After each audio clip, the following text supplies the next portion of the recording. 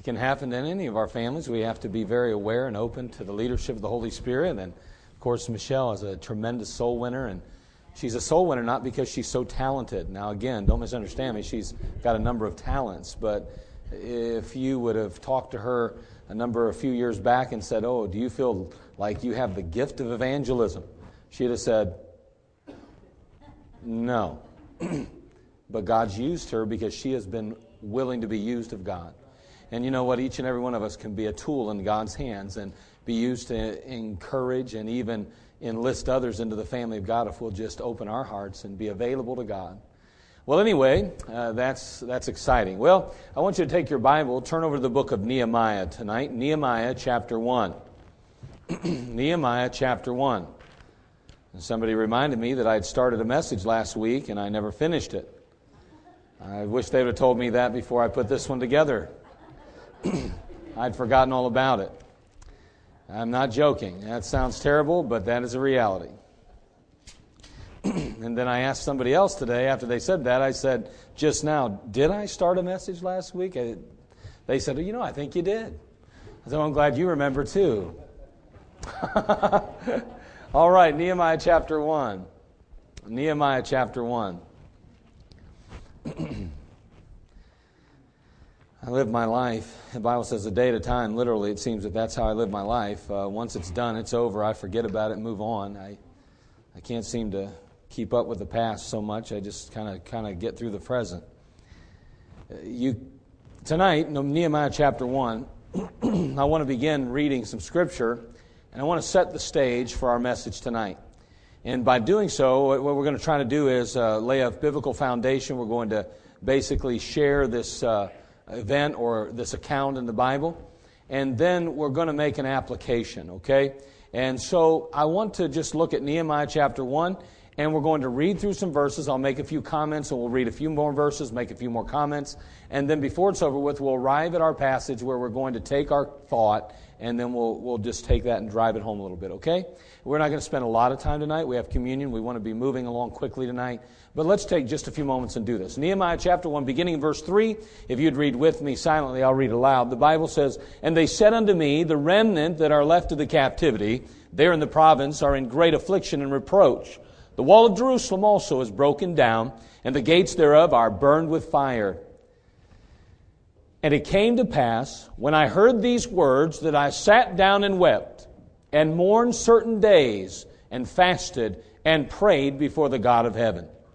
Now, Jerusalem had been attacked and conquered in 606 BC through 586. There were a couple of different times when the Babylonians had come in and had ultimately left the city in ruin and removed the inhabitants either by killing them or taking them captive to their land.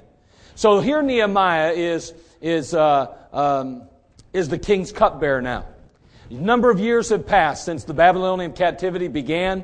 A number of years have passed since the city's been left in ruin. A number of years have passed since the people of God have been held captive.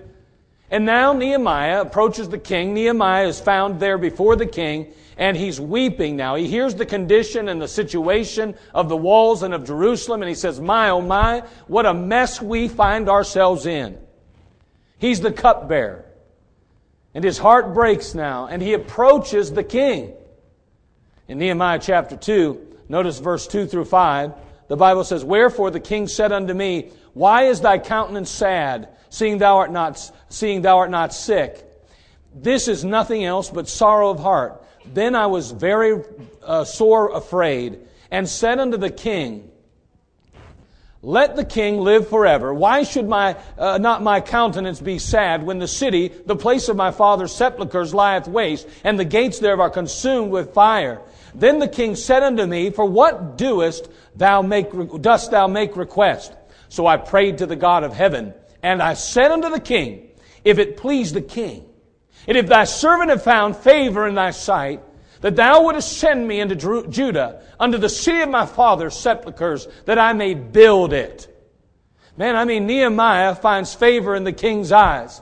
And he goes and says, "Listen, king, I just want the right to go back to my hometown. I want to go back there and build it."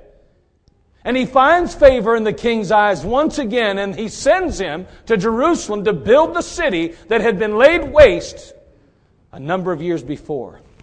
He arrives and he begins his 3-day survey of the city. Notice in chapter 2, verse 11 now.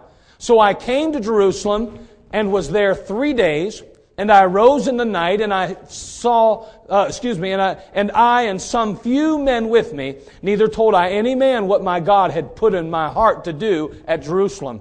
Neither was there any beast with me, save the beast that I rode upon. He says, I've come to Jerusalem, and he says, I was there for 3 days. And it appears that he arose each evening, and he began to survey the city. He began to go walking down its lanes, and he walking around some of the debris, and he's finding his way through the streets, and he's recognizing the walls that have been destroyed and torn down, and he sees the burned rubbish of the city itself, the rocks all crumbled and everything in a mess. Man, his heart breaks once again, and God puts a vision on his heart, and he sees exactly what God wants for him, and he keeps that hidden in his heart for the time being. After making a survey, noting the distress, he finally approaches the people now. He approaches the rulers, and he asks them to join him in the building project. Notice Nehemiah chapter 2, verse 17. Then said I unto them, See ye the distress that we are in? How Jerusalem lieth waste, and the gates thereof are burned with fire? Come, and let us build up the wall of Jerusalem, that we may be no more a reproach. Then I told them of the hand of my God, which was good upon me, as also the king's words that he had spoken unto me. And they said, Let us rise up and build. So they strengthened their hands for this good work. So the work gets underway now. And like always, Satan and his emissaries are not happy about it. You never do anything for God that there's not going to be opposition. And the enemy raises his ugly head and he begins to ridicule and undermine the very work that God had placed on Nehemiah's heart. Nehemiah chapter 4, verse 1 through 2 now. We're getting there. But it came to pass that when Sanballat heard that we builded the wall, he was wroth, and took great indignation and mocked the Jews. And he spake before his brethren in the army of Samaria, and said, What do these feeble Jews? Will they fortify themselves? Will they sacrifice? Will they make an end in a day? Will they revive the stones out of the heaps of the rubbish which are burned? Nehemiah goes to God in prayer now. And the work continues in spite of this attack. Nehemiah 4:6, the Bible says, So built we the wall. And all the wall was joined together into the half thereof, for the people had a mind to work. But as expected, the enemy's more angry than ever and begins to threaten harm now. Verse 7 and 8, the Bible says, But it came to pass that when Sanballat and Tobiah and the Arabians and the Ammonites and the Ashdodites heard that the wall of Jerusalem were made up, that the breaches began to be stopped, then they were very wroth, and conspired all of them together to come and to fight against Jerusalem and to hinder it. Again, it wasn't enough now to just sit and mock and make fun of them. Now, all of a sudden, they recognized that the work continued, that the people had a mind to work. Things were beginning to take place, and out of the rubble, the walls started to find their way up. And all of a sudden, they said, enough's enough. We're going to attack the city. We're going to kill those people. We're going to destroy and ruin their project.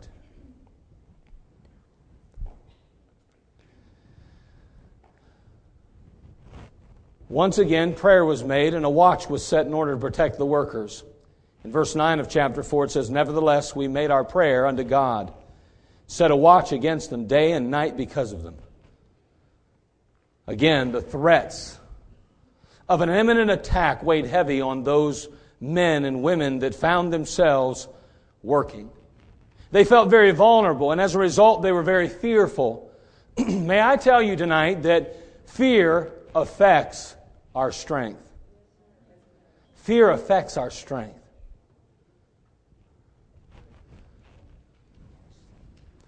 Worry will wear you down, and it wore down those doing the work. Look at verse 10 now, Nehemiah 4, verse 10. And Judah said, The strength of the bearers of burdens is decayed. There's much rubbish so that we're not able to build the wall. Notice the strength of the bearers of burdens is decayed. A major project, a big job, and it was needed. There was rubbish everywhere from the destruction of the city. They had to move it out of the way. Ultimately, he says, hey, there's so much rubbish in the way. There's so much laying about. There's so much that is just totally and completely consuming the area about us that we are unable to even build the wall because of the rubbish.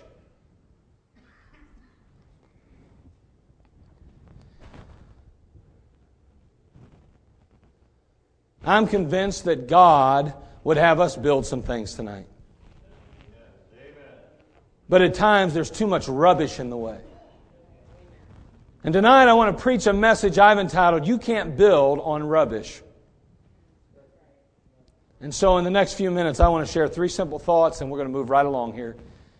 As we consider Nehemiah and the people and we apply it to our situation today in life and in our ministries and in our personal lives. Father, we come to you tonight. We're asking you for your leadership. Again, Lord, we see what took place a number of years ago. But Lord, people are still the same today. There's nothing new. The year may have changed and the people's names may have changed, but we're really the same. Lord, we need your strength today. And Father, we want to build some walls. And Lord, you've asked us to build some things. And Father, help us as believers to build those things which you've called us to build, not to allow the rubbish to get in the way. And Father, help us, Lord, we pray. Fill me with your Spirit, and Lord, may you stand in my shoes. And Father, may you allow me to be a mouthpiece tonight. May you anoint every listening ear that they may hear with spiritual ears. Holy God of heaven, drive home your truths tonight. Lord, may we really heed what you say.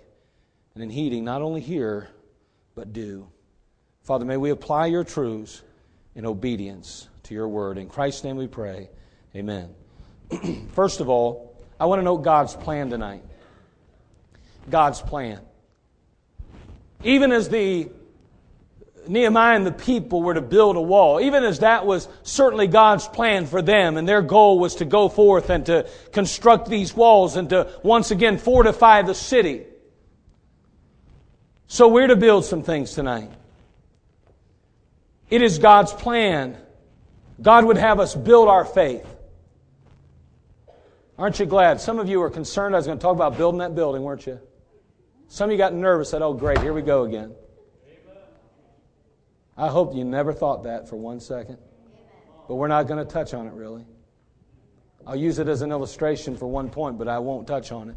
You know what needs done. I don't need to preach at you on that right now. God would have us build our faith. Build our faith. In 1 Peter 2:2, the Bible says, as newborn babes desire the sincere milk of the word, that ye may grow thereby. He goes on in 2 Peter chapter 3:18 to say, but grow in grace and in the knowledge of our Lord and Savior, Jesus Christ. To Him be glory both now and forever. Amen. Again, God's plan is that we grow and build our faith. How do you build your faith? Well, obviously, according to the Bible, you build your faith by spending time in the Word of God and on our knees. Our faith will not grow and our faith will not build if we do not spend time. In her devotional, Streams in the Desert, Mrs. Cowman shares this point. She says, we are often in a religious hurry. We are often in a religious hurry in our devotions. How much time do we spend in them daily? Can it not be easily reckoned in minutes? Who ever knew an eminent holy man who did not spend much of his time in prayer? Did ever a man exhibit much of the spirit of prayer who did not devote much time in his closet? She goes on to say, Whitefield says, quote, whole days and weeks have I spent prostrate on the ground in silent or vocal prayer. Fall upon your knees and grow there, is the language of another who knew whereof he affirmed. It has been said that no great work in literature or science was ever wrought by a man who did not love solitude. We may lay it down as an elemental principle of religion, that no large growth in holiness was ever gained by one who did not take time to be often and long alone with God. Again, God would have us to build our faith. My question tonight is simply this: how's the building going? My thought is, are you spending much time in prayer, much time in the Word of God, much time in solitude? Not only would God have us build our faith, but God would have us build the kingdom. In John chapter 20, verse 21, then said Jesus to them again, Peace be unto you, as my Father has sent me, even so send I you. Every time you win a soul to Christ, you increase the kingdom. Every time you share the gospel and someone makes a profession of faith, the kingdom is increased. It once again is built. It's growing. And that's God's goal, and that's God's desire, and that's God's design for your and my life. We are to build the kingdom. It is not enough to just simply go to church. It's not enough to simply sing in a choir. It's not enough to only teach a Sunday school lesson. It's not enough to work only on a bus route. It's not enough to work in the nursery. It's not enough to just simply bring food to an outing or some other activity. No, my friend, God wants us to build the kingdom, and we only build the kingdom when we lead others to Christ. God would have us build the kingdom. And He said unto them in Mark 16:15, Go ye into all the world and preach the gospel to every creature. That was given to the disciples. And may I say, according to the Word of God, you and I are called disciples in the Word of God. There's no preacher that takes the form of a disciple only. It is simply every believer that becomes the disciple of Christ. God would have us build the kingdom. Number 3, though, not only does He want us to build our faith and build the kingdom, He would have us build others. He'd have us build others. He wants us to invest in others. He wants us to influence others. He wants us to inspire others.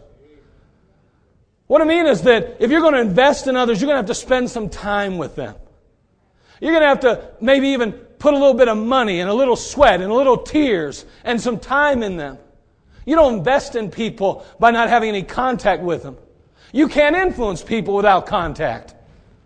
And you certainly can't inspire others unless you've spent some time with them, unless you've had contact with them, unless you've been there to encourage them and uplift them.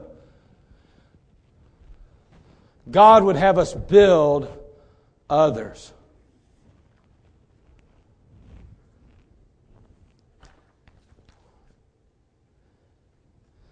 What are you doing for others to build them in their faith?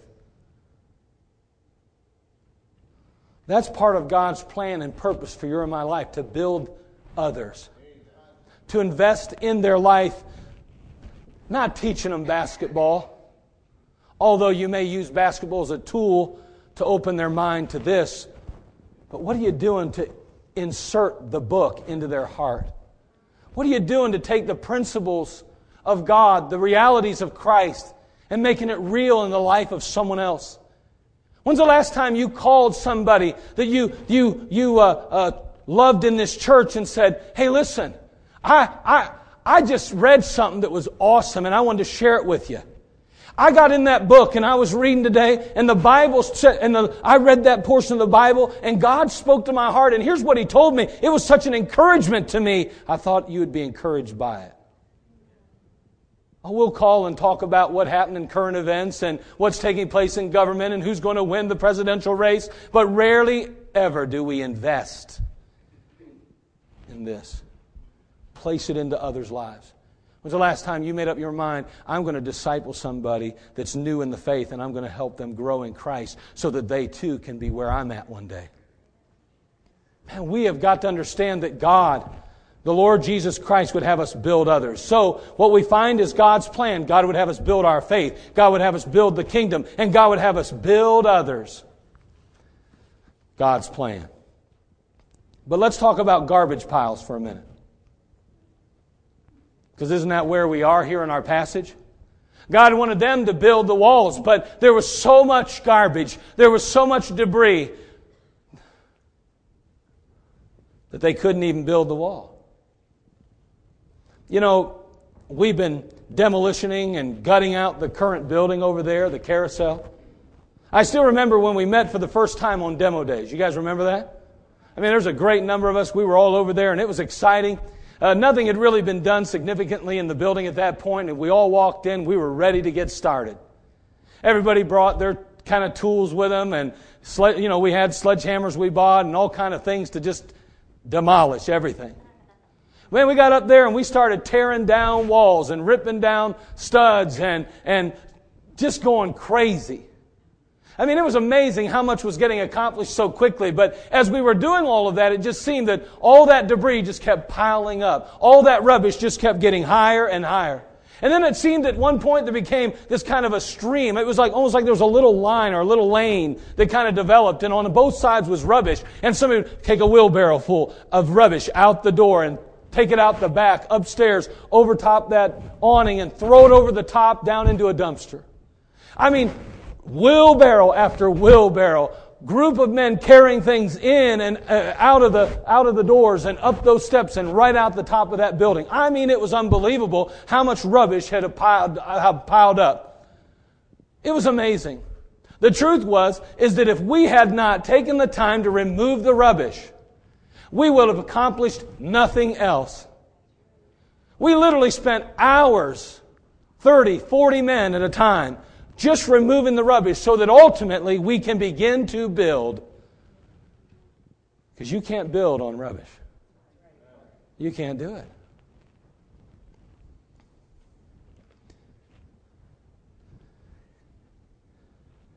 Before the saints can build their faith, before you and I can build the kingdom, before we can build others, we may have to remove some rubbish. In 1 Corinthians chapter 3, verse 11, the Bible says, "For other foundation can no man lay than that is laid, which is Jesus Christ." He's a firm foundation. You can build your life on Christ because there's no rubbish there. It's a firm foundation. As a matter of fact, over in the book of Matthew chapter 7, verse 24 through 27, the Bible says, "Therefore, whosoever heareth these sayings of mine and doeth them, I will liken him unto a wise man which built his house upon a rock, and the rain descended, and the floods came, and the winds blew and beat upon that house. And it fell not, for it was founded upon a rock. And everyone that heareth these sayings of mine, and doeth them not, shall be likened unto a foolish man, which built his house upon the sand. And the rain descended, and the floods came, and the winds blew and beat upon that house, and it fell, and great was the fall of it." We learn in the Bible that very simply you have to build on a sure foundation. If you want anything that's going to last, if anything that's going to go past, that's going to extend into time, if you want anything that's going to be there in the future, you have to build on solid ground. Listen, if there is rubbish in your life, if there are things there that are hindering or keeping you from building, you will never be able to accomplish the plan of God, the will of God for your life.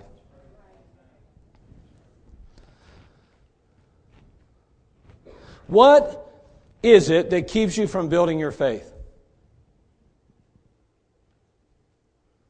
You say, "Well, I'm in church tonight." I didn't ask you that. I'm talking about building your faith.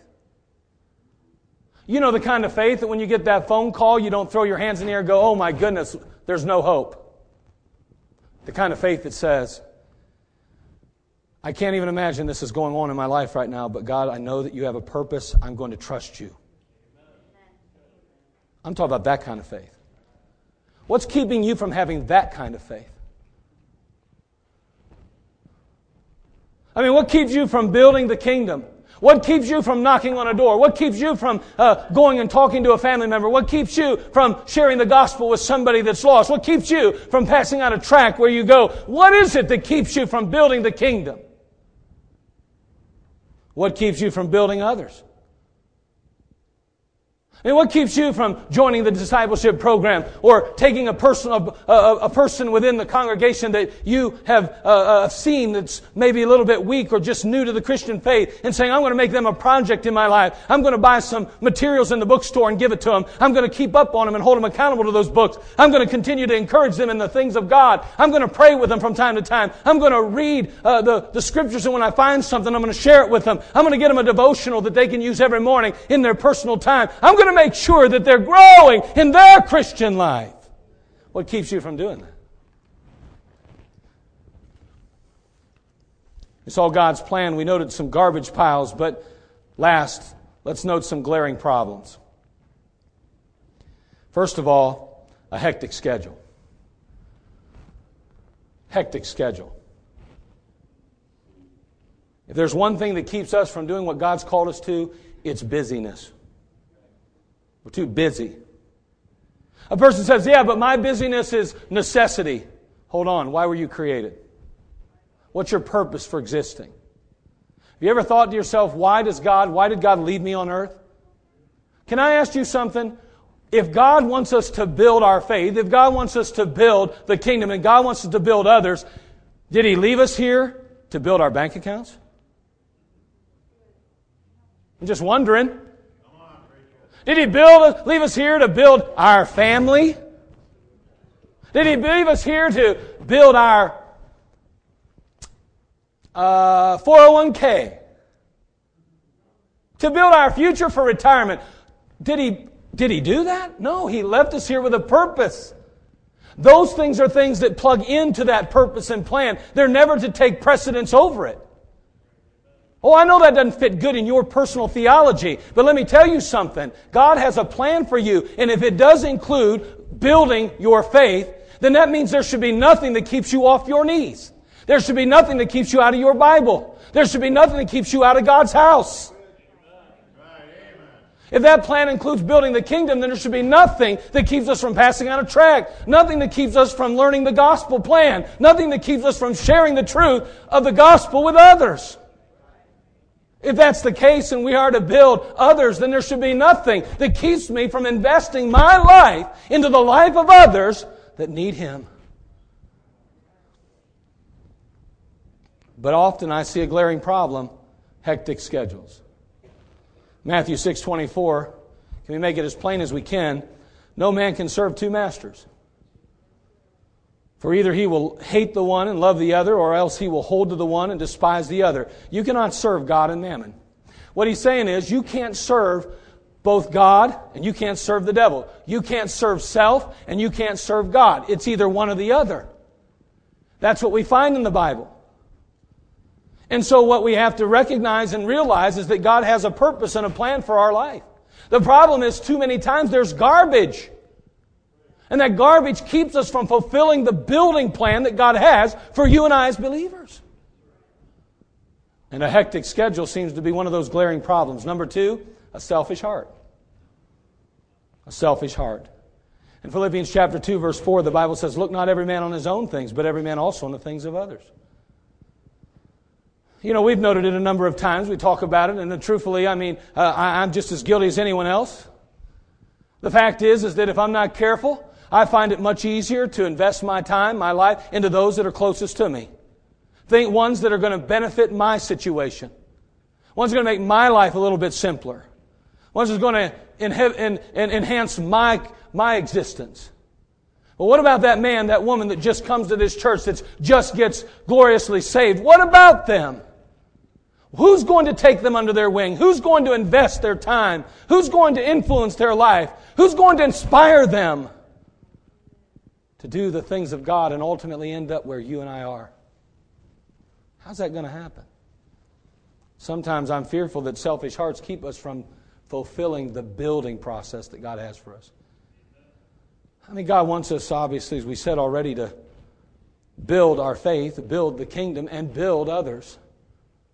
I don't think anybody would argue that fact. But there's a glaring problem, it seems to me, in America and in our life and in our culture. It's a selfish heart. So we have hectic schedules, a selfish heart, and finally, a defeated attitude. A defeated attitude. I think one of the things that keeps us from building our faith and building the kingdom and building others is a defeated attitude. I mean, the Bible tells us in Philippians 4:13, I can do all things through Christ which strengtheneth me. It says, nay, in all these things we are more than conquerors through Him that loved us. There is no doubt that God wants you and I to be victorious, and that He's already made us conquerors through Christ. Because we have the indwelling presence of the Holy Ghost in our life, we are able to overcome all obstacles. And yet we find ourselves often with a defeated mindset. Oh, it doesn't work today. God couldn't use me. Oh, I'm not the one to do that. God would surely have somebody else that's better qualified, better suited for that job. I want you to understand tonight that God has chosen you to build. And what God chooses us to do and what God calls us to do, what God commands us to do, He will enable us to do. Jeremiah and the people couldn't build the wall because there was rubbish in the way. And they had to remove that rubbish before they could move forward in their project. Before they could ultimately build those walls that afforded the protection, the safety, and the convenience that it did, they had to remove the rubbish. What stands between you and fulfilling God's plan of building your faith, building the kingdom, and building others tonight? What rubbish stands in your way? What needs to go so that you can go?